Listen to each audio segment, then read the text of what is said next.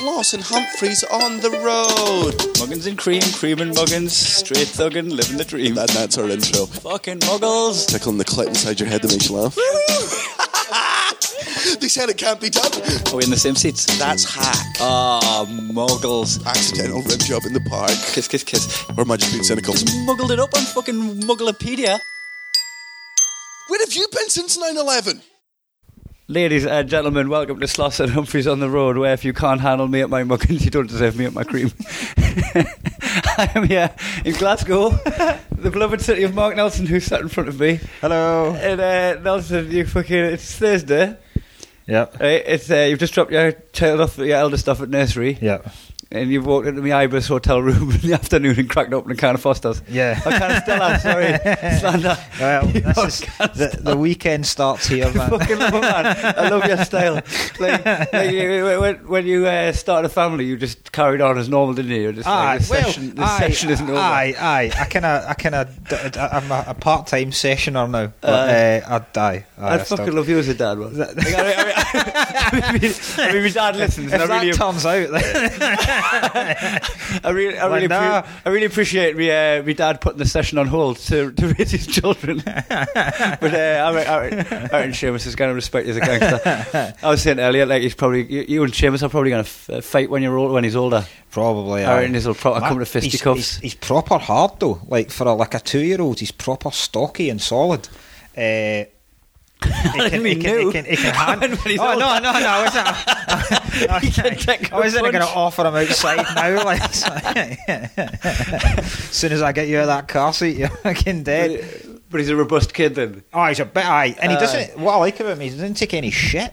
Like I've seen him fucking square up to 6-year-olds and stuff like that if they're pushing him off something. It's quality to watch. It's obvious. It's like you don't want your kids to fight, but when he's got self-respect. When you see that, you're like, fucking right, man. That's awesome. So I guess it's a nice hotel, Kai. Oh, you fucking! It's the worst, mate. Because you haven't stayed in this one, have you? No, because you're walking distance from the comedy club. Yeah. So the Stand put on nice accommodation in Newcastle. Right next to the venue, to the venue. Lovely hotel. And then in Edinburgh, they've got, just across the road from the venue, they've got a fucking lovely flat. Oh, it's amazing. It's a comics condo, isn't it? Yeah. I've only stayed in that flat once. I was through in Edinburgh doing a weekend, and I got snowed in. I couldn't take my car home. Oh, because you would commute for the Edinburgh gigs. I would go.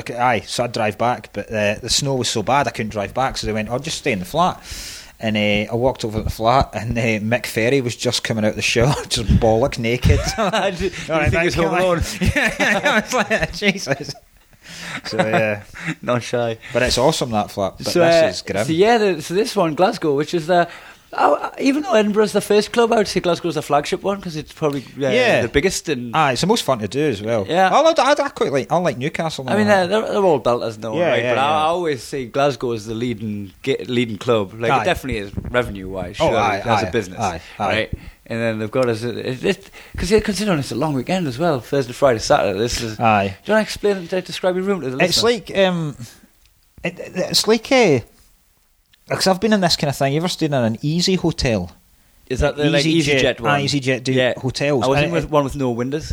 It's smaller than this. And they had that plastic orange, Like the walls are made of the same stuff as the overhead lockers. It looks like they just make all the rooms in a factory somewhere and then just deliver them. Like they're just slotting rooms, it's like Lego. But this, this is kind of like that. They're like the pods in Aliens. Because there isn't it's one room. There's no separate bathroom, but they've kind of put this fake wall in, like a little pod for the just for the toilet. For the toilet. So if you're sharing this room, like you've got a weekend away with your missus. The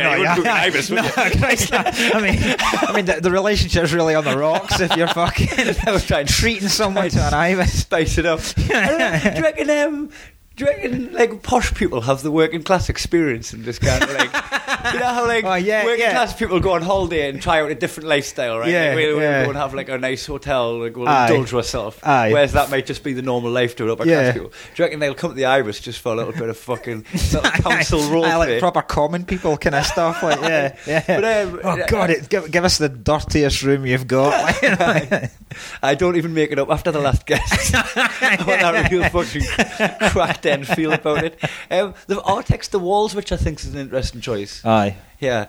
Like that's like what you used to do to the ceiling back in the day. I don't know if people still do that now. Do people still Artex the ceiling? Probably not. I imagine some people, some folk will. Like, will millennials even know what Artexing is? Probably not. It's where you like, I guess you dab a sponge on the wet paint. They don't even know what spiky. They don't even know what fucking roofs are. I've grazed my arm on that wall before coming in pissed. Aye. Night out at the garage. Oh, I got the garage. Yes, man. Good night at the garage. Aye. The garage. So I used to get the garage all the time when I was at uni. Did you? And it was like this fucking go-to club, and I'd not been for years. Any club in this, and I think I might have mentioned this before, but any club in a city, because we do a lot of city hopping. We've been in every city, right? Yeah. The club I want to go to is the one that locals tell you not to. Oh, aye. Oh, Christ. So in Edinburgh, it's Hive. In Dublin, it's Copperface Jacks. Aye. In Glasgow, it's the garage. Aye. You fucking get in the garage, you're going to have a belter. Aye, exactly. If the locals are saying don't go there. I know. Aye. Obviously, it's going to be a class laugh. That's because they're having that, like, what's it? Well, there's got to be a word for it where, like, you're ashamed of your city's like fucking dark corners. Aye, like snobbery towards your own. Yeah, totally. Right? Aye, snobbery's It's a little bit of snobbery towards the road, isn't it? But don't hide it. Don't hide what you really like to. Aye. I always like going to the grim area. So the last time I went with my pal Colin. And Colin's a guy that always comes to like music festivals with me. Like he came to Rock Ness and all that kind of stuff. Yeah, Professional Plus Caldo, One. Yeah, that's like my Ricketts. Yeah. So me and Caldo went. We'd gone to a gig. I can't even remember who we'd gone to see at the Academy, and we'd gone. We were like, we'll go to the garage, and we were like, we'll never get in because we were pissed. We were fucking out of the game, and it was that kind of Jedi mind trick where you just walked through as if there was no question of you getting in, and we just went to the bouncers, "You're right, boys," and then just straight in. Whereas, like before, when we were younger, we'd have been nervous as fuck getting in, and like, like even when we didn't have IDs, but even when we were a bit pissed when we were at uni, getting nervous getting in, and we went in there, and it was such an eye opener in terms of how young. What, just going in like... So you used to go in the past? Yeah. When you used to queue for it and shit like that? Yeah. Whereas this, we didn't even... There was a queue. We didn't even stay in the queue. We just walked straight in the front door. As if we were like celebrities or some shit like that. Yeah, Tom Staines' routine when he's like, if I go to a nightclub, somebody goes, somebody's in trouble, they're dead here. yeah, exactly. Like you just waltz in, the doorman's like fucking just expecting you to carry your daughter out of There was two girls come up to us at the bar and went, "Why are you here?" It's like the most devastating. And then they had a bouncy castle on in the middle of it, so we went in the bouncy castle, and I was so pissed that I couldn't get back off it. So I had all these fucking teenagers jumping up around me and me just crawling out through their legs. It was a sad state of affairs. What about that? I pulled it there once. Did you? Garage?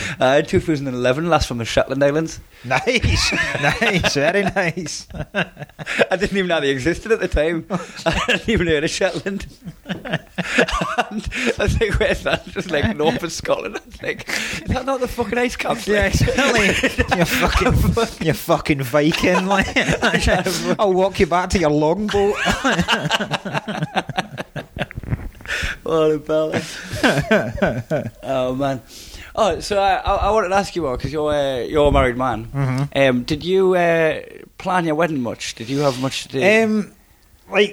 Well, my wife Amy, she did the majority of it. Yeah. But ours was a pretty lax affair. Like, so we never really. We got married and the reception in the same place, like you're doing. Uh-huh. And that makes it a lot easier because you don't have any transport of people. Mm-hmm. And so I've got all like logistical nightmare for everyone. Like, and we had the photographer we got was just someone, like, we didn't really have any like kind of staged photos. Do you know what I mean? Like when you go to a wedding and the married couple get taken away for about 3 hours, and they get fucking fuck that noise. Sit on a hay bale. Aye, sitting on a hay bale on my wedding day. Aye. I do this all the time. Aye, and then there's like they need to bring in different parts of the family, and the picture just grows, and you get some prick like corralling people like cats, you know. And so yeah, we just had someone that took photos just wandering about, so they're all like natural kind of photos of just people having a laugh, people drinking, people chatting. So that's all we had. So ours was a pretty much. That's what I've got Marty. You know Marty, who does the photographs of Punch Drunk. Aye. So basically, what's happened is me and Natalie, because the hotel that we're staying in, where we're getting married, you have to book the hotel for 3 days. Aye. But we get the honeymoon suite for the day of the wedding. So our room's free for that day. So we're gonna get it done up, and we're like, let's just get a photographer in and have that room. And we'll just book my pal, and that's pretty much the extent of the planning. We've booked the venue, told people where it is, shot the invites out, and booked the photographer. Now we haven't got like any cake or flowers. Like if people are coming to a beef and going, "Where's the flowers at? Where are the cakes at?" Like, you don't need the patisserie. Get yourself a cake if you want one. You don't need cakes. But it's getting to the point now where everybody that we're bumming into, how's the wedding planning going? I'm like, fuck, I don't know. Is there something I'm missing? Is there something more that we should be planning other than book a venue, book the meal? We've got my mate's Ricketts is gonna be the celebrant. Is he like he's gonna be the one fucking dog collar on and all that. Oh, sweet, that's brilliant. We're not really having a dress code. People can rock up in whatever the fuck they want. Like shoes are optional. And, you don't need all that kind of shite, because like when we started doing it, and they started telling us about like fucking seat covers and charger plates. It's like a big plate under your normal plate. And they're like £3 a pop. You know, I mean £3 for a fucking big plate that nobody's even using. Like, I can have 6 of them each, please. Exactly. Like a big mountain of plates. Can you just give me one massive plate? You look fucking Greek. You do look a little bit Greek. Actually. Have you got a band? No, this is the thing. This is one thing where I stepped in a little bit, because Natalie was just like, "Oh, we'll just get a playlist and we'll just put a Spotify playlist on." I was like, "That's a little bit fucking too no frills to just plug your phone in." So I got in touch with Brett. You know, Brett Vincent. He's coming. Is he going to do DJ? Anyway. And I was like, "Mate, do you mind like fucking picking up the pace of the evening a bit for a couple hours?" Oh yes. And, he's bringing his like laptop and shit, and he's gonna. Oh, that'll be amazing, so man. We'll pro DJ for a couple of hours. That'll be cracking, especially if as it's in Ibiza. Like you can't. Like you can get a fucking normal wedding band and ship them out to like fucking Dancing Queen and stuff like that. So we've just got that going on, and the venue's like it's pretty compact, but it's right on the beach. So like people will be like in the atmosphere of the like kind of decked area, but they'll be able to just wander off and chill on the beach if they want a bit as well. So because I'm going to play this audio that I got last night off Natalie, right? Because we've been getting a little bit stressed out about not being stressed out. A little bit like, is there something that we're missing? Natalie started having anxiety dreams, which... Oh, yes. Did you used to get them before doing gigs and stuff? I've had them. I get a dream... Like, this is proper muggly talking about your fucking dreams. It really is. I get this dream, see, especially when the Fringe is coming up, or you get a solo show and you've not written... You know, like... We always leave it quite late on fucking when we're writing stuff. Proper homework on the bus. I always have this anxiety dream when I'm back at school and I've got exams coming up and I've done like literally fuck all for them, and it's just pure expression of the fact that I've not done anything for the show. It's worst case scenario. I think it's quite necessary. It comes up with the Fringe. When I first was running the Punch Drunk gigs, I would like have fucking dreams about nobody turning up. I would have dreams about like fucking acts getting like not being able to find their way and not turning up and shit. And I would go through all of that. And then every now and again, fucking something bad happens at a gig, and it's nowhere near as bad as what you've dealt with in your sleep. Of course. Right? It's almost like you fucking armoured yourself. And it is proper ugly to talk about dreams, which is why I pure hated the ending of No Country for Old Men. Oh yeah, we were talking about this in the WhatsApp last night. I was fucking loving that movie, mate. That was instant. It is good. Like, instant top 10 movie, and then at the end. I don't need spoilers, because spoilers are ugly, even though it's a 2008 film and there should be a decade clause on when you talk about shit. Right? Fuck it, if you haven't watched it, you're not bothered, right? We'll get that. So fucking Tommy Lee Jones talks about 2 of his dreams at the end of the movie. And it didn't have anything to do really with, you know what, like, you might have been able to find some mystic connection with his dream and what's going on, right? But who gives a fuck? He's had a dream. I agree with you in the dream, but I kind of like. Gareth's thing that he was basically, that was like the title, like he was realising that he had no place in that world anymore. He didn't have a place in the film. If you mind, he didn't really interact with any of the goings on. He turned up late to the scene, read a newspaper. His deputy was coming along with suggestions, and he was like, I'm not bothered. Fucking, I just want me to go to watch or whatever. He's fucking grinding out his. It's a proper cold film at some point. It is, man. When he fucking kills the dog at the beginning, Jesus, his dog's coming. He's trying to get the wet bullet out. It's fucking belter. It's such a good acting performance. Such great acting. And then at the end, you know what it felt like, right? Like fucking. Spoiler alert, if you don't want to know what happens, close your ears now. Close your ears. When he gets murdered, but like you don't see the murder, which is quite artsy, right? You didn't get to see the protagonist die, you just see his dead body. Like, oh, that's brand new, never seen that before. It fucking hits you as a shock. Right? But then the movie rapidly declines, and you're like, oh, did that actor quit? And they just wrapped up the movie. I know what you mean. Do a body up to look like him. And we take a dream scene at the end and make it all fucking artsy. I was just like, that was the best film ever until like the last 20 minutes. I'm going to go and watch it again because it's been a couple of years since I've seen it. So I'm going to revisit it. I might actually read fan theories on the ending and then watch it with that in mind instead of trying to interpret it my own way. I think I refuse to interpret it because dreams are muggly. Yeah, right? However, on the topic of muggly dreams, listen to this shit. If I can find it. So like Natalie just sometimes when like randomly leaves his WhatsApp audios, he's just going to play on speaker. But check this out. So I had some crazy. Oh, start this again. It's coming up there. What the fuck's going on with my phone? Mate, you can't. What's going on? This is not a podcast as well. I think it's because it's trying to connect shit to the Wi-Fi. Right. Why is it doing that? I have no idea why it's doing that. I'm going to pause the podcast and fix this, right? So it turns out that putting the mic next to your phone cuts off the audio. That's what worked out, isn't it? That's proper. So I press play. I've never seen that before. Put the mic next to the phone and the audio cuts off. So I play it without the mic and it worked. So what I'm going to do is I'm going to play it so that we can hear it, put the mic near it so it doesn't cut off, and then when I come to edit it, I'll up the audio. But this is Natalie's anxiety dream about our wedding. So I had some crazy ass wedding anxiety dreams last night. Like I feel like I've not slept. So I basically, in my dream, it was our wedding day and we were getting married, but we were in a synagogue, and I was like, why the fuck are we in a synagogue? Except, like, my dad was going, yeah, it costs like 1,500 quid for the synagogue, and I was like, what? I don't even understand why we booked it. Like, what? And I was like annoyed, and then I was waiting outside and I was looking for my dad because he was meant to walk me in, and he disappeared, and for some reason I knew he was going to go to the toilet in the woods at the back. I was like, oh god, I need to wait for my dad because he's gone to the toilet. And then my dress kept changing from white to red, and then we kind of had to like wade through the shallow end of this pool, and I was like, oh my god, my dress is getting wet, I don't think this was part of the plan. And then when I got to you, I was like, oh fuck, and like as I arrived at you, I was like, oh fuck, we've not run our vows, like I don't know what we're going to say here.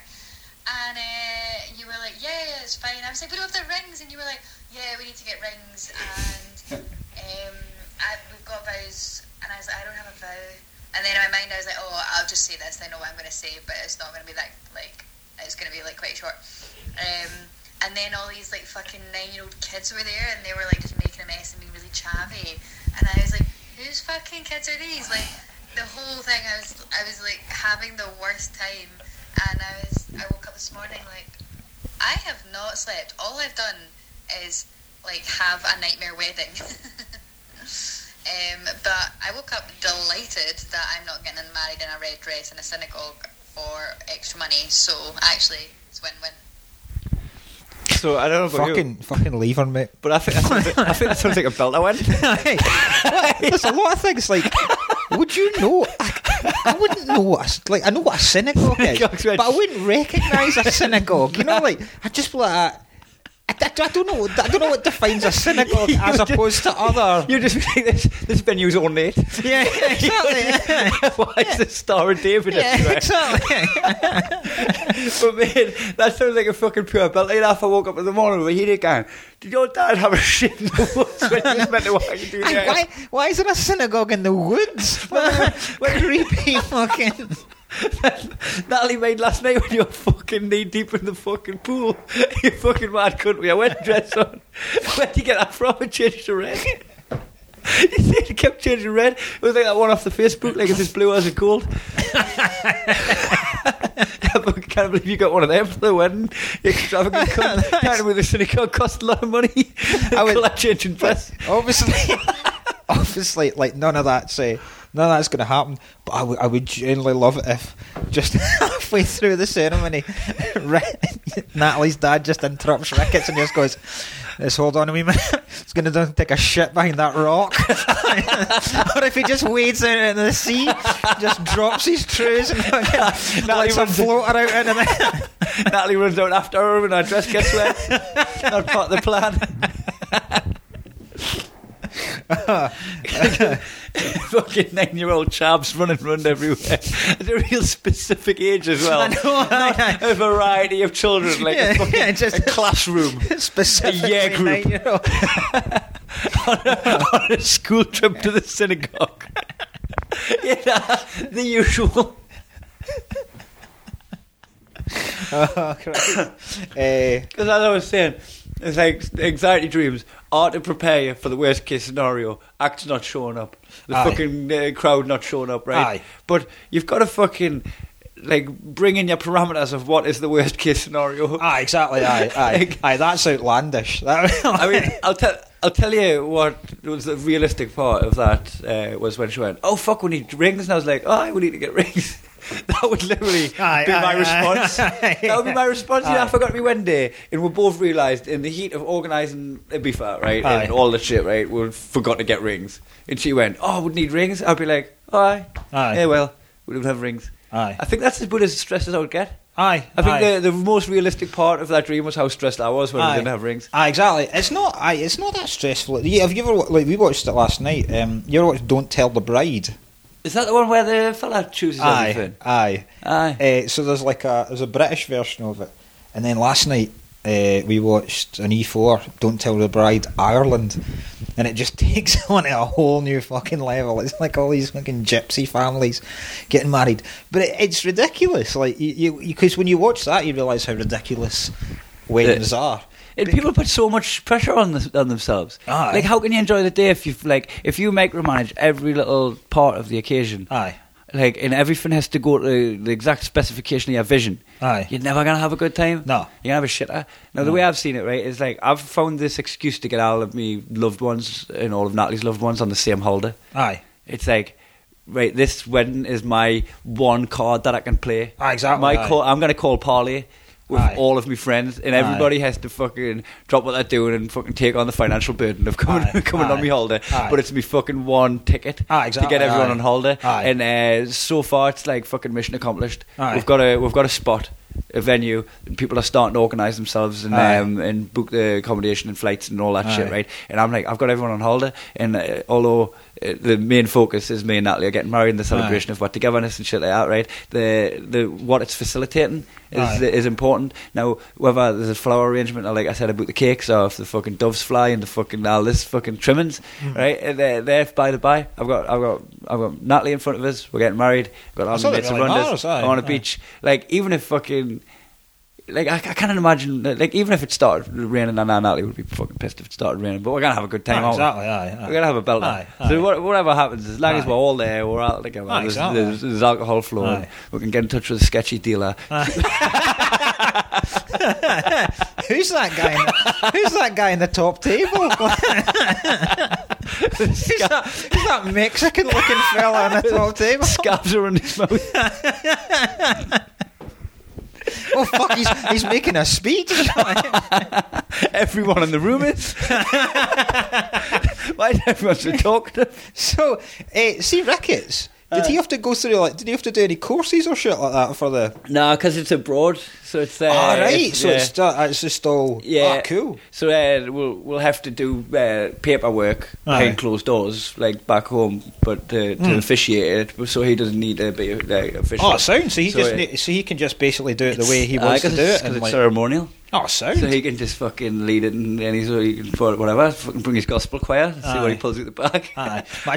Imagine he didn't. Imagine he took on some like he did it in a voodoo religion or some shit like that. He brought like fucking monkeys with human faces and shit. Like a festival of the dead. We had a celebrant. What's the non-religion? Oh, humanist. Humanist, yeah. You had a humanist, and she's a lovely woman. She's like one of the top humanists. I think she did one of the first gay marriages in Scotland, and she's she did Patrick Harvey's marriage, leader of the not the Liberal Party, the Green Party. Aye, you got the humanist to the stars. Yeah. Celebrity humanist. So she's like this kind of middle-aged woman, and she's a lesbian as well. And when I told my pals, I told like Caldo and that we're having a lesbian, they're like, oh, it's like she like proper lesbian, practicing lesbian. Aye, and I was like, I'm pretty sure. And he was like, so is there any chance we'll get to like see? And I was like, what the fuck do you think is going to happen? If you're straight, I know. As if she's going to just hike Amy's mum away just to fucking fist her halfway through the ceremony. It's like, of course nothing's going to happen, you fucking idiot. Like, oh man, my mate Keith came out of to his parents, right, and they kind of already knew, you know. I think you know Keith Morgan as well, you know. I don't want to give his identity away too much. Respect his privacy. but he came out of his parents, and then his mum got him to Vassell later on and went, I know you get everything, Keith, but don't hit on your dad. Don't hit on your dad. Oh my god! It's like, Mum, what the fuck? Did you think before I came out I had my eyes on you? No, oh my god! No hitting on your dad. Oh Jesus Christ! What a horrible upbringing that would be if you fancied your dad. Oh Jesus! Just fucking breastfeeding of your mum but eyeing up your dad's tits. I think that nearly stepped on one of Sloss's routines. Didn't it? You know, yeah. Put your tits away, Mum, Dad, get your cock out. Oh God, that's fucking brilliant. What a bella. Oh man. So we'll do some Muggle corners. Right. Yeah, you had some left over from last time, didn't you? I did. Did you write some new ones, or you gonna put them ones? I have got a new one, but it's a bit. I don't know. It's a bit wanky. Well, I quite like it when it's a stretch, because that's what makes it a discussion, right? Like sometimes there's like a shoe in, and there's not much discussion to be had. But sometimes we'll get the ones where we'll put it in Muggle corner, like fucking, I don't know, like putting your fucking bag on the train seat, and you're like, that ain't muggly. That's just being an arsehole. Aye, like you're just That's just being a dick. Aye. Yeah. So. Do you want to explain right, so what Muggles are? And what's good about this one is it's one that I've been guilty of in the past as well. It's people that show fake humility. Right? Yeah. Particularly like comics do it all the time. Yeah. Right. So on a Facebook status, we're trained at it. Yeah. If a Facebook status comes up and you've been publicising a show and your show's sold out, and then you go, oh my God, this is incredible, I can't believe this is happening. Me selling out a show, what's this all about? Yeah. I can't believe this is happening. Or then someone gets like booked for a TV show like Mock the Week or something like that, and they'll come on and go, well, someone's clearly made a mistake because for some reason I've been booked for this. And you're going, it's so fucking, it's so attention seeking. But not thinking you've been attention seeking, but you've actually gone worse than if you'd come out and gone, I've been booked for this about fucking time, then you'd look like a dick. You'd look like an ass. But at least you wouldn't be calculating in it. Do you know what I mean? Yeah, I used to have that like working class overwhelmed feeling of like, oh my God, this shouldn't be happening to me. I'm getting away with it, right? I used to have that, right? But now when I'm fucking like on my trip to LA, I'm just like, it just feels normal now, and I love it. Like I embrace it. I'm just like, fucking course I'm going to LA. Aye. Not like fucking fanning my face from my hand. Like, oh my God, I'm going to LA. I'm just like, fucking right. I know. I've earned me stripes in this industry. I can fucking I can get about now. There's a way you can do it as well. There's a way you can show like, kind of, you don't need to be arrogant about it. You can be humble, but you can also go, I fucking worked hard for this, and I kind of, you know what I mean? Like, if you sell out a show, all you really need to do is go, I'm delighted to have done this. Thanks so much to everybody that's bought one. I'm really looking forward to the gig now. Right? That's it. You don't need to go, oh my God, this is unreal. How did this ever happen? It happened because you publicised it and you wanted it to sell out. It's a natural thing that's happened to do with what the fuck you did. It's not like it's the fruit of your labour. Yeah, exactly. It's like planting a seed and going, oh my God, I can't believe it. I grew a flower on me. They had on, you planted that seed and watered it every day. Yeah. If you'd booked a show and then purposely made sure no one ever knew about it, and then you'd sold it out, then you can go, I can't believe this has happened. How the fuck did this happen to me? Because you genuinely think there's a mistake. Exactly. But when you've actually put it up and advertised it, it's like, there was one moment, that was my first ever Fringe show in Perth, right, in Australia. My first ever solo show in overseas, really. And I'm there, and I fucking sell out on the first day of the thing, right? And I'm like, I can't believe it, how the fuck's this happened? And it's because the pub crawl had double booked onto that night, so they had the other pub crawl people in. And I genuinely couldn't believe why it was full. So then I found out why it was full, and I was like, fucking sweet, I'll take it. No, exactly. The disbelief come from actually genuinely being in disbelief. And you do take that, and that's what's good about comics as well, because this was good about like our kind of group, because if anybody gets that, you're able to fucking slice someone down in a nice way to get back down to earth. Like, so I remember the first, like, because I'm going down to Manchester today to do the Comedy Store, and I remember the first night I was asked to close the Comedy Store, and that's a big fucking deal, because that's the top of the tree. Aye, exactly. The Comedy Store is the top of the tree in this circuit comedy, and then closing it is like the fucking top branch. Yeah, totally. And so I was like properly muggling it up, like going, oh, this is incredible, it works. You know, this is like a dream come true and all this kind of shit. Like, I can't believe I've been trusted to close. And then I think it was Alex Boardman came on and went, it's just because everybody else is doubling, mate. And that's the only reason. And you go, of course it's the only fucking reason. That's the only reason why I'm doing it. Well, I'll fucking take it. Of course you'll take it. I'm like, I don't give a shit. And like I say, I've been very guilty of it, and I probably will be again. I think it's a transition you make. I think anybody that's new and like coming through and starting to get a break, it is overwhelming, and I feel like it's maybe more of it. And I know working class is a discussion in comedy lately, but it's maybe a working class trait that you've done your time in factories.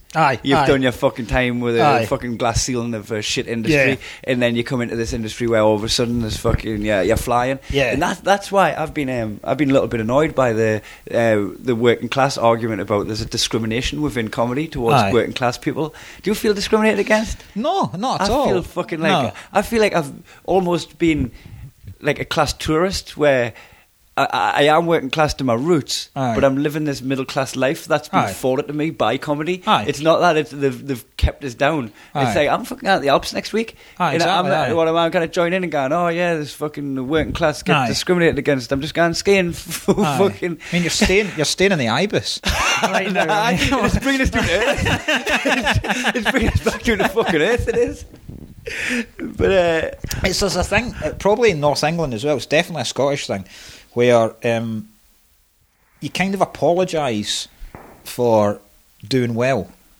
It's like a kind of people like to see people succeed, but only to a point, and then they start to go, who the fuck do you think you are? You're no any better than us. So you kind of like, and you find yourself. I've found myself making excuses for stuff, like if you're talking to somebody about a holiday or something like that you would consider a bit extravagant, I always feel the need to go, the only reason we've got a cracking deal on it, we've got a great deal, as if you're kind of going, you can't possibly go, I can afford to go on this holiday now. You have to make an excuse of how you were able to afford to go. How you're affording it. Do you know what I mean? It's just that kind of. I do feel that working class guilt gets us from time to time. Where this happened, went to the Festival of Lights at Canary Wharf. So Natalie's friend organised the whole thing, and me and Natalie went to get a guided tour around it with the girl who organised it, and we get to one of the main attractions, and there's a big queue to use it because, like, you get a photo taken, but then your photo instantly gets projected onto the wall. You can't cast a shadow on it, like, and you can use these lights to draw on it with neon. And it's fucking amazing. You just like become like as if you've been graffitied onto the wall, and it's brilliant. It was a fucking remarkable thing to like look at and interact with and everything. But there's a massive queue of people waiting to use it. But because Pippa organised the whole thing, she just walked us to the front, went, "These are my friends. Can they have a go?" And I was looking at this queue going, this isn't right. And these Natalie and Pippa didn't feel a thing because they're pretty girls. They haven't queued for shit. Exactly. And I'm there, this fucking little street urchin guy. I didn't deserve to be fucking not standing with them. And I felt like that guilt that came with it. But I'm gonna take a wild stab that Pippa isn't working class. What, the girl that organised the Festival of Lights at Canary Wharf didn't come from the mean streets of fucking Easterhouse. Very few families in Govan grow up calling their kid Pippa. Like, Pippa! Pippa! You're fucking arson. Your sister's left the bath water in. Felicity, get out of the bath. Oh, man. You better not be playing on my golf club, Sebastian.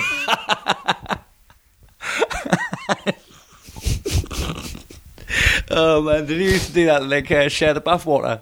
Oh, aye, we do it with the kids now. Like, because you can. It's no harm in it. Aye, save you the bother. Plus, you didn't like because we bath the kids every night.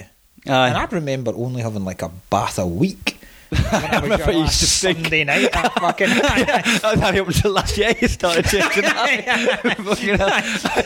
Christ, gosh, yeah, one mark. You come in, I've got fucking 7 or 8 magic trees hanging from them. It's like that guy in Seven where they go in his room. That's one bath a week with his Stephen. What's your brother called? Paul. Close. Oh man. But I fucking had share a bath and fucking your mother used to shout down the street when it was your turn for the bath. You used to get I don't remember that. No, I don't remember. Hide me like. No. I used to make them come looking for us. I was a nightmare for getting off the street. Aye. You know, when you play with on the street and that like that never happens now. Huh? You never see kids playing in the street anymore. Aye, or like parents shooting from their step to get their kids back in. But you never even see when kids get a bike for Christmas. Like, that was a proper fucking excellent Christmas morning when you got your first bike.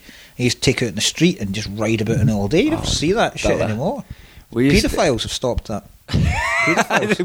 They've started running faster. Yeah. Paedophiles are in training. You know what? Me and my mates used to do this. I don't know if this was a common thing, but we used to make ramps, right? With just like bits of fucking wood at the allotments and all that, and lie that other kids doing at the other side of the ramp. So you would have like 2 or 3 kids lying down, and then you would fucking ride up the ramp and jump the kids. Like fucking Evil Knievel kind of thing. Shit. And then you would get like 5 or 6, and you'd have to get like a massive fucking pedal up the street. But when it started getting to the fucking heavy end, right, we've got my mate Andy's got Down syndrome, right? He has now. After someone leathered him on the side of the head with a rally racer. You never used to have it. A fucking wheelie. What happened to Andy? A wheelie to chromosome into him. No, he's a fucking belt of Andy, man. Like he's one of my closest friends, one of my old friends. Like I haven't seen him so much anymore because he doesn't really like come. Is that the guy you talked about in the show? I've told him about the show because I talked about the first time I had Eckies. I bumped into him. I went back to his house because I was with his brother, and when I get in, fucking Andy was up watching the wrestling, and I was fucking he had the exact same ecstasy as me from seeing his pal that he hasn't seen in a couple of years, as I had from being on ecstasy. So I was talking about that. I was just like fucking like I have to take a pill to feel as happy as this cunt. There's a slogan: Down syndrome, nature's ecstasy. It is. It's a fucking belter, man. He's such a fucking. And he's got a mint sense of humour and all. Like this happened, right? I was playing football in the park. This is awful. We used to always put him in nets because he's got palms of his hands are quite thick. So 40 didn't keep our gloves. We're just naive as kids. Dude, I was going pegs, right? My dad should have knew better, right? But my dad took a fucking shot. Your dad was playing the game? For fuck's sake. My dad took a shot, and it hit fucking Andy right in the face, right? All-terrain ball, you know, them fucking... The ones that haven't got, like, the patches stitched on, they're just like, they're made of rubber. Aye. And it belted him in the face, and Andy fucking doubled over. He didn't hit the deck, but he doubled over at the hips, and he's feeling his face, and then he puts his hand around the back of his head and starts feeling the back of his head, right? And my dad come up like and started stroking his back and went, "You all right, Andy? What are you rubbing the back of your head for?" And Andy went, "I'm looking for my nose." If his nose had been smashed through to the back of his head. I love that. Pim and Goatee at thick hands. Where does that stop? And Andy, going to move these hot coals for us. I tell you where it doesn't stop. Nobody had the bottle to be the fucking last man on the line of the fucking ramp, except Andy. But we didn't know at the time, because we were fucking kids, right? We didn't know that he had no inhibitions because of his disability. We just thought he was brave as fuck. Like, I just thought the kid was a tank. He's a hero. He's a hero. Like, fuck, man, you play Knocky Door Ginger. Like, everyone's bottling knocking on Mr. Barris because he's fucking quick to the door and he shakes his stick, right? He gets a bead on you. He'll be the one that tells your parents, you know? You don't want to do it. So like, go on, Andy, knock on Mr. Barris. The cunt will fucking wait there. Like, Andy, go and fucking take your trousers, dude, knock on Mr. Barris. He fucking stood there with his pants around his ankles. But no, we just thought fucking... Jesus Christ. We just thought he had fucking balls of steel, man. But he was one of my fucking best pals. I didn't mean telling this story. Oh God, that's fucking hilarious. I fucking had a great time there. Oh, I love the cunt, me, like. But you would always get at the end on the ramp. So never took a blow. Never took, you know, this is a funny thing with Andy and Al. We play hide and seek. We called it 21er for years. I've only known hide and seek to be known 21er. It got passed down from the other kids, the older kids in the street, where they play 21er, and then you play with younger kids, and you call it 21er. It's still in this day called 21er now. Why though? What's the? I found it the other day. I was just having a little fucking peruse. No, I say the other day. I was a couple of years ago, but I was as an adult, you know. It's a comedian's the other day. I really was. I was just perusing around my street, just like, you know, just taking in the nostalgia of, like, I'm walking around my childhood street that much anymore. And I looked at the lamppost, and the lamppost had a serial code on it, Al Lamppost 2, and it started with 21. And I was like, oh, the old kids must do the one that's den all the time, the lamppost that you always use as dens, like lamppost. Cool, that's nice. That's kind of smart. So that must be why it's called 21er. Aye. Well, when we were playing 21er, there's a little wall, so there's the lamppost there, and across from the lamppost to the garages, like, I'm gonna say, like 10 metres away, and the garage has got this little wall across where there's the car parking space, and he used to always hide in the nearest spot, like towards the wall, and just lie doing flat. And would always just fucking run past him, and not like as if he's not there. He'd just jump over the wall and be like 21. Yeah, because you know, if you went and you caught him fucking straight away, that means he was on.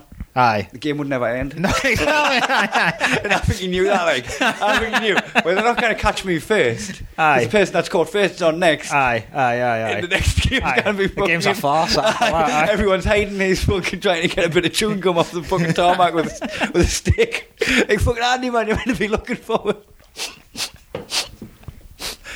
Class. What a lovely bastard. So... I don't know how we digressed so far. I know. So But your Muggle Corner was... insincere humbleness. Insincere call it that. Aye. And it does... It's like the opposite. Kind of humble bragging, but the opposite of humble bragging. And it's... You know what's really tough about this job? No, it's humble bragging, actually, yeah. What's tricky... It's not tough. It's a real, like, fucking luxury. But it's tricky. Is that you want to document your life on Facebook. You want to let people know where you're going, where you are. You also want it to be. I use Facebook as a little bit of a diary because I love the time hop. I love it when it comes up and says totally, like, this time last year I was there.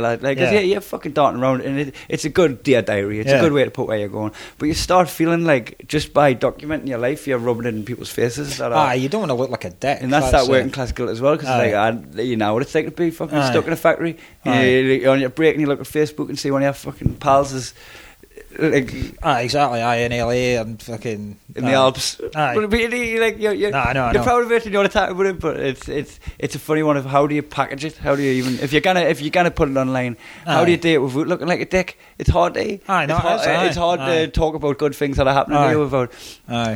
Which brings it on to, you know, I think I'm gonna call my show this year Team Smug. Oh, nice. Right? Because I want to rebrand the way we see Smug. Because this is where Team Smug came from. It's like a saying within my group, right? We were on holiday in Magaluf, 2014, and it was like a Las Vegas moment, you know, where you relive an old holiday with the same people, right? So we went on the first stag do with my mates in 2007. We went to Magaluf, and the same group of lads went for a different lad's wedding 7 years later, 2014, right? And we're just there like reliving what old stomping ground, and everyone at this point, so the first time we went, like, most people are single, right? This time we go, most people are married. And there was 15 lads there, 14 were either married or in long-term relationships, and one lad, Ricketts, who wasn't. Right, he's the one single fucking unit in the group.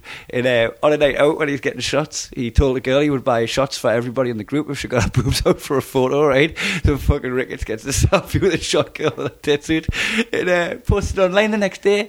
And that next day was a fucking divide in the group between 7 of the boys who were getting a fucking world of shit off their bird back home, right? Fucking whacking around the pool on their phone, dealing with text messages, face of fucking like a slapped arse. And just fucking 7 hour, just there, fucking cocktail in hand, sipping away. None that we're not getting shit. And we were smug about it.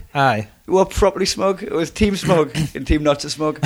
And that's where everything that we fucking had to do, the way we had to split into fucking teams was that. Even now, right, this is fucking 2018, this is 4 years later, we'll play 5-a-side and we'll play Team Smug versus Team Not So Smug. When we play 5-a-side, I'm not fucking joking. There's people who get shit off their bed and people who are living a fucking nice, simple, easy life. That's quality. Yet smug is something that's frowned upon. Isn't smug something we should aim for? Have you looked up the dictionary definition of smug? No. Right? It's self-satisfied. Surely you should be satisfied in yourself, right? It's pleased with yourself and proud of yourself. Fucking champion. So we spend our life tell people like have confidence in yourself, believe in yourself. But the minute you have confidence in yourself, the minute you do believe in yourself, you're like, who's that cunt? So as soon as you achieve the goal that everyone's fucking encouraging you to achieve, you're smug. And that's a bad thing. But that's not just a working class thing. That's a lot of a school thing as well. Because if you ever meet people from private schools, we took my daughter to it wasn't like a. So again, I'm apologising. It wasn't like a private school dance class, but it was just this dance class, and they used the hall of the private school. And was on the NHS. You go in, and there's like the slogans everywhere, and you can see like people come out of private school, and people kind of go, "Oh, they're getting jobs because they know someone, or their dad works there, or their dad plays golf with the guy that works there." And a lot of the time, it's not. It's just they come out of school with so much more self-confidence because they're taught that from school. Yeah. Whereas where we went to school, you're kind of taught that you're fucking useless most of the time. Yeah, you know what I mean? Like any kind of confidence is beaten out of you because reach the age of fucking 20, you cannot swim. Exactly. You know what I mean? So that is a massive thing. It's a proper private education gives you that self. Well, any private lessons like that we went, because I used to be a swimming teacher, and we would do that. Is one of the selling points for the one-to-one lessons is that it improves your confidence, and I guess that works with anything. That's where you're doing like guitar lessons, and you do massively, in doing martial arts, gymnastics. Any kids that are doing like extracurricular lessons and becoming good at something are going to end up with confidence. Yeah, of course. If you end up where you're like a fucking dummy with no skills and basic foundation level. Yeah. So I think it's a fine line with that smugness, isn't it? Like you want to be proud of your achievements and you want to be happy. But I suppose it comes down to yourself. If you feel like you're being a dick, putting it up, then. And the thing is, if you're lording over people with your achievements, and like your achievements should all be personal. You shouldn't be like benchmarked against other people. Yeah, and you also, there is a fine line between showing off and just being chuffed at what you're up to. And I don't think anyone's ever really, even though we both clearly feel like we're kind of doing that, no one's ever come up to me and gone, fucking rein that in a bit, because you smoke prick. Yeah, you know what I mean. So they're just talking about in WhatsApp groups. I would love to see, because I think everybody in the world has been talked about at some point in a WhatsApp group. Oh Christ! Like if you haven't been, you're dull as fuck. You're dull to the point of mediocrity. People can't even be bothered hating you.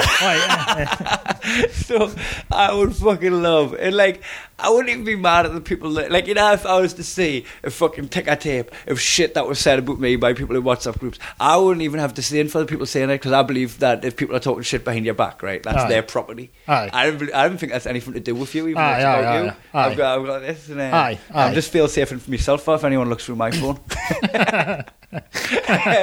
But I would fucking love to see that shit. Like, it would be interesting. It would be funny, wouldn't it? Properly it? Interesting. Oh man, like I seen these like sometimes like 1 minute promo videos. I don't know what platform they're on, but where people are reading out hate mail that they got off Twitter.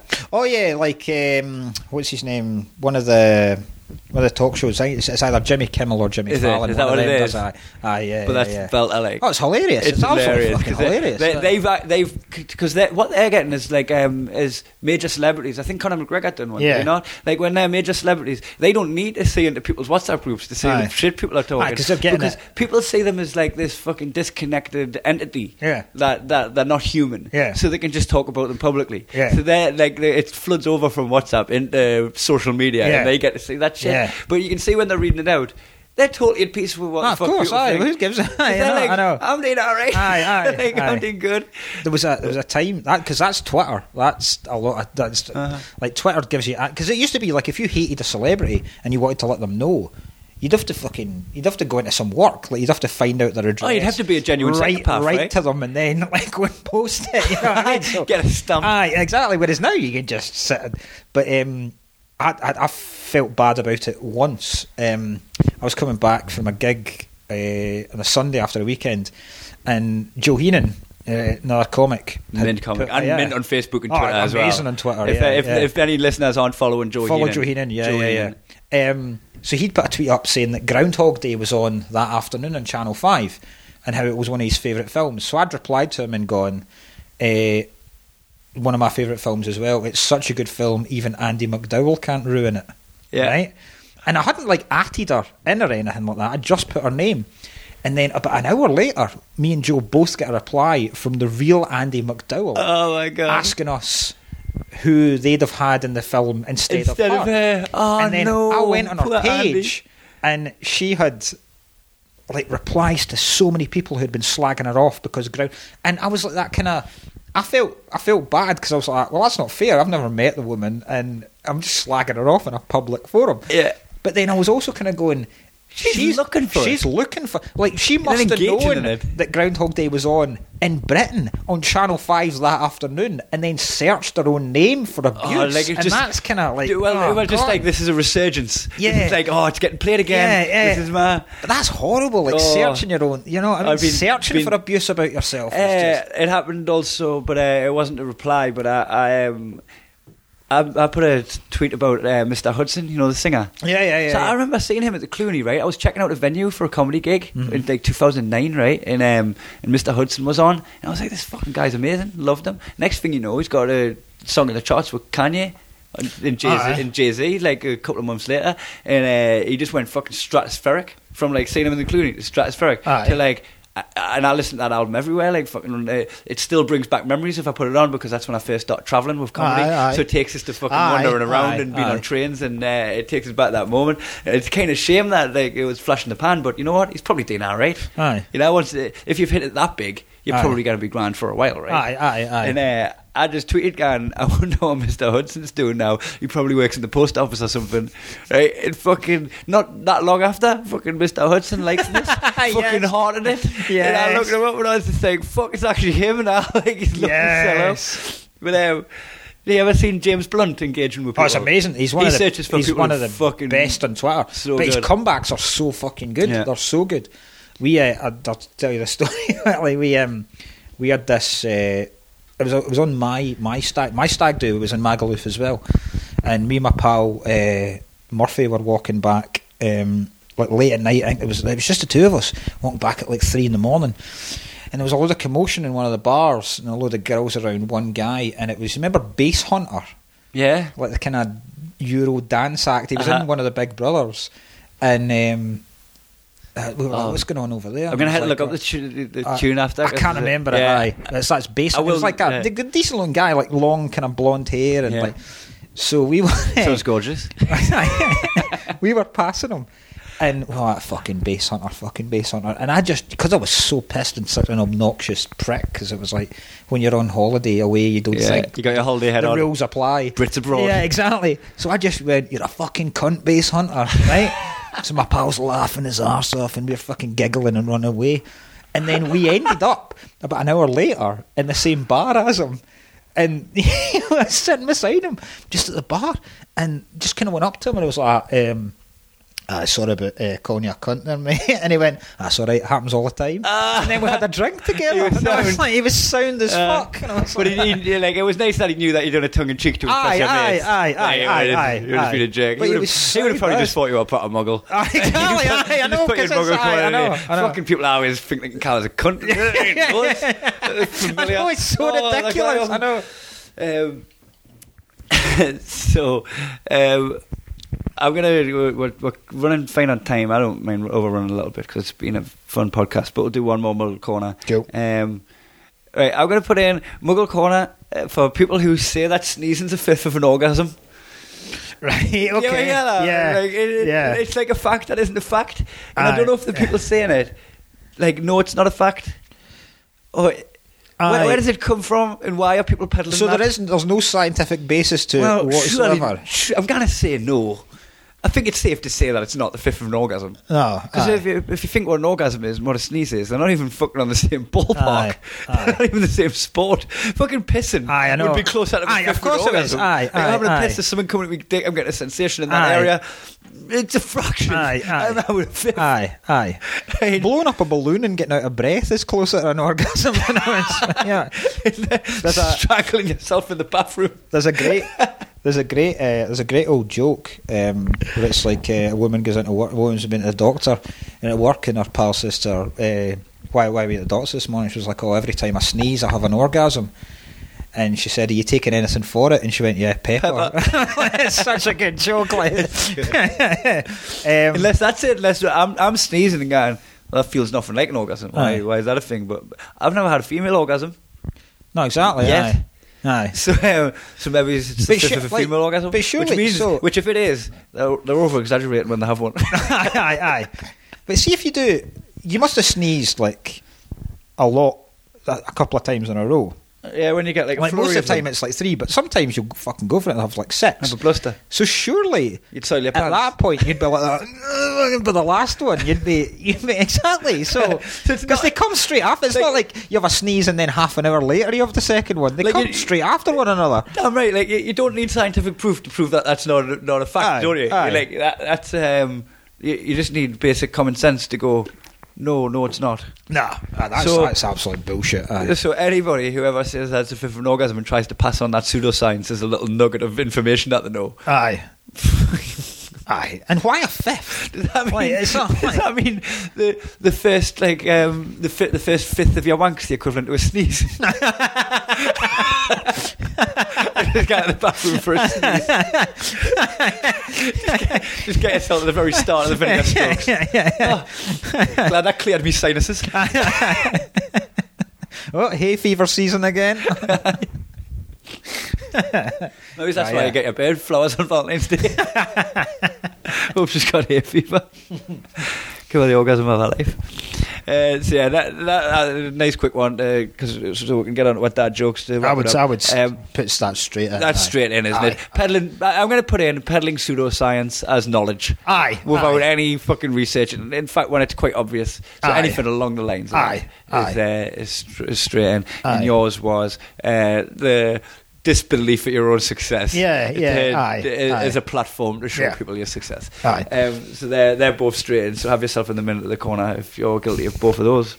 And we're going to plug some shit before we do dad jokes. Cool. We've both got Glasgow comedy festivals coming up. We do. I think we're on the same night, actually. On the 9th? On the 9th, yeah. Yes. So I'm on at 7:15 at Yes Bar. And I'm on at 8:30 The Stand. The Stand, and you can dash between the two. Yep. I'll come in a couple of minutes early just to make sure they've got time to get a pint at the bar. When they come to yours. Aye. And that's on the 9th of March. Yep. I'm doing one on the 8th as well. You're doing the 8th and 9th. 8th and 9th, yeah. And I'm doing and both at the same time, both at the Stand. No, the 8th one starts at 7:30. It's a bit earlier. There we go. Because it's a Thursday. You had to move it on to 8:30 because on the Friday because it clashed with mine. Yes. The demand was too. The fan bases are too similar. They just ship them across. So I noticed as well you've got your poster's belter, by the way. It's the remix of the poster, but you've also called it the remix. Yeah, it's a remix of the show with like some adaptations. You need to add the extra like half an hour onto it because. Are you doing extended? Yeah, because they want the director's cut. They always want a break so that they can sell. Like as a proper and it's like a show. So it's. I've tried it before where, like, get a support act in, and then I've tried it before where you just kind of stop during the middle of the show, and there's no natural stop bit to it, so it just feels weird. So I'm actually kind of rewriting it so that there is a natural kind of so there's closure on both. Stop bit, yeah, and updating it really because I'm going to come to it. Definitely, man. I'm going to come. Good night. I'll dash over. I'll start a convoy with me. Audience of 7.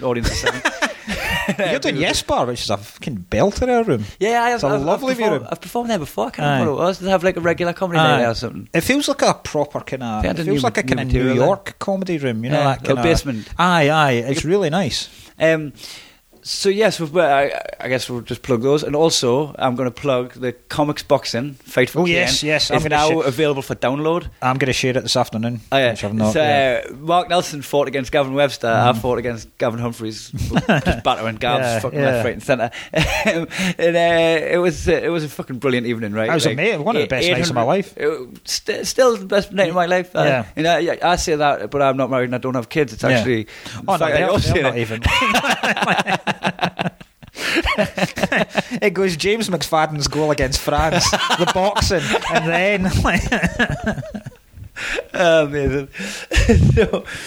So that's available for download for just $5, and it's a fucking amazing 2 hours of entertainment. And hilarious beginning to end because Rod Gilbert hosted it. Yeah, to like legendary performance. Yeah. But the commentary team, the commentary box was John Robertson, who was just relentlessly funny beginning to end, calling the fight. It was like a roast. Yeah, it was like a roast all the way through. It was phenomenal. In every fight, he was joined by a different comedian who either had their fight or had a fight coming up and joined them in the commentary box. So the comedy value and the antics in the ring. It's brilliant. And also a big shout to Barry Castagnola for putting all the filming together and the editing. He's made it look like a Hollywood blockbuster. Yeah. The trailer is proper spine tingling. Yeah.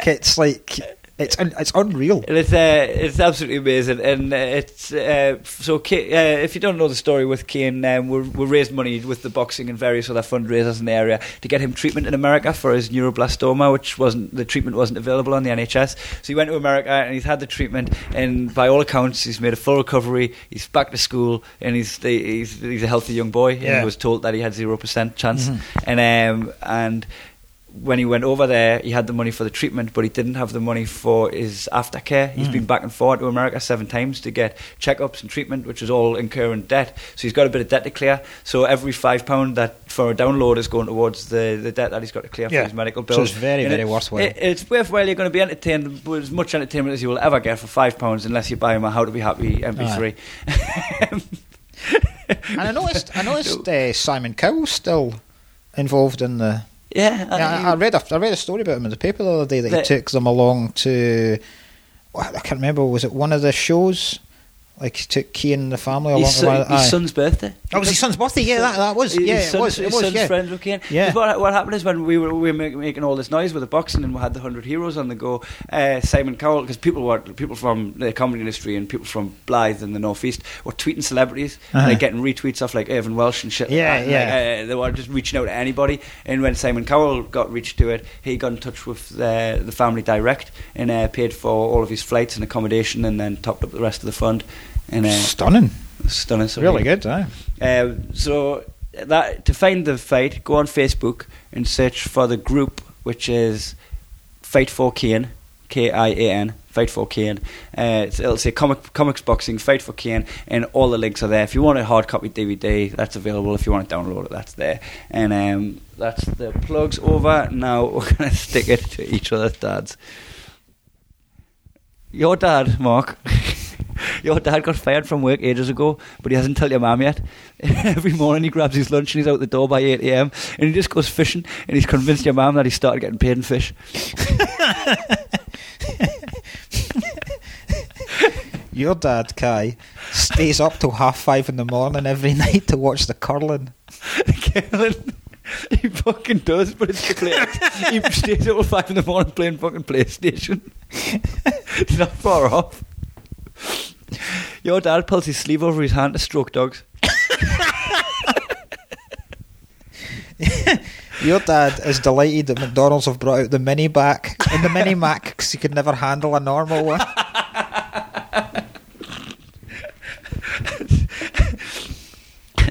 Your dad was on jury service and he kept saying guilty in a really camp gay man's voice when the judge asked for the verdict.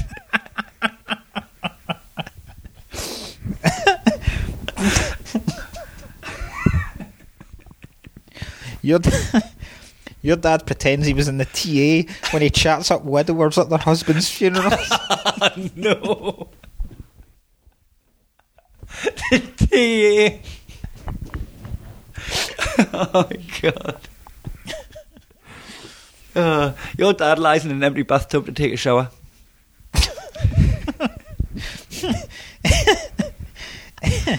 Anytime your dad plays FIFA, he still does the EA Sports. It's in the game. Your dad accidentally killed a horse in a car accident. And now he does all the horse's old duties to make up for it, like carrying policemen around on match day.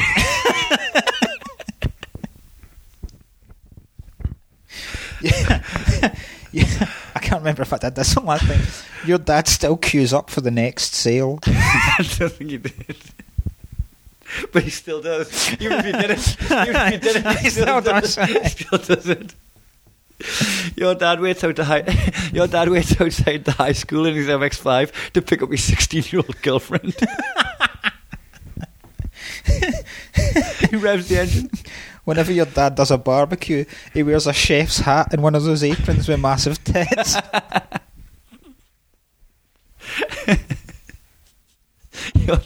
Your dad watches porn with a notepad and pen, and he sends editorial feedback to the producer.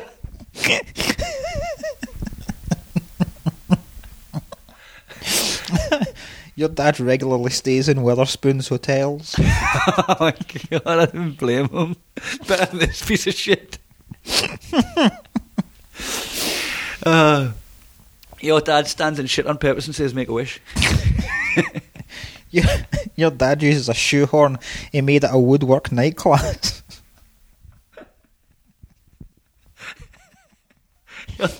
Your dad cuts his own hair with a knife.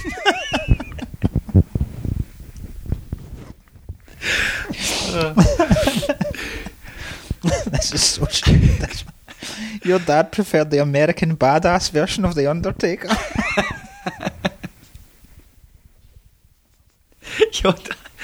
This is disgusting. Your dad flayed the flesh off his index finger and filed the bone down to a point so he can get right in there when he's picking his nose. That's all I've got to say about your dad. That's me as well. So we're done. Mark, thanks for coming on the podcast. Thanks, man. Brilliant fun. That was a vintage one. Brilliant fun. I think you're off to the Alps on Sunday. Have fun. It's going to be good. So, it's the Sunday after. The Sunday after? Because it made me think, like, when you said you were at the Comedy Store, this weekend in Manchester. Aye. There's an extra plug. You can see Mark in Manchester. Aye. I'm on the weekend after. Oh, nice. In Manchester. So you've got a weekend at the store and then off to the... lovely. I done the I don't know if I've mentioned this. I probably did a million times. I done the best week in comedy last week. Oh yeah, I saw it. Yeah, you see that? I've done Punch Drunk Run, which is arguably, I don't know if it's arguably the best midweek run, right? Oh, and easily. Then the London Comedy Store, which is the best weekend run. And then I fucking flew to LA on the Sunday. I think it's all downhill from here. It's downhill. But yes, just thought I'd end with that little. I couldn't believe it happened to us. I know. I couldn't believe it. I was like, this is unreal. What me? Little me. Fucking hell. Right. Cheers, Mark. Bye. Thank you.